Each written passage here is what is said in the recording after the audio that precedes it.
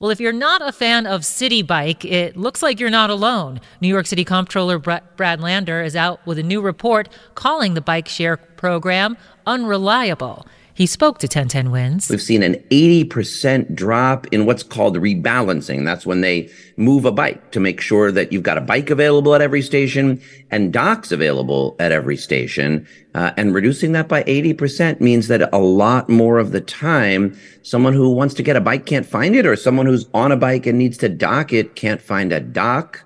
And that's a big problem. Lander's report says the Citi Bike program was most unreliable in neighborhoods of color and low-income communities. In response, a spokesperson for Citi Bike's parent company, Lyft, said reliability is their highest priority.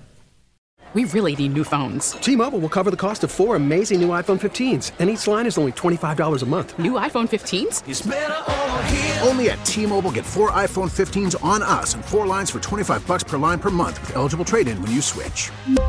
Minimum of 4 lines for $25 per line per month with autopay discount using debit or bank account. $5 more per line without autopay, plus taxes and fees. Phone fee at 24 monthly bill credits for well-qualified customers. Contact us before canceling account to continue bill credits or credit stop and balance on required finance agreement due. $35 per line connection charge applies. See T-Mobile.com.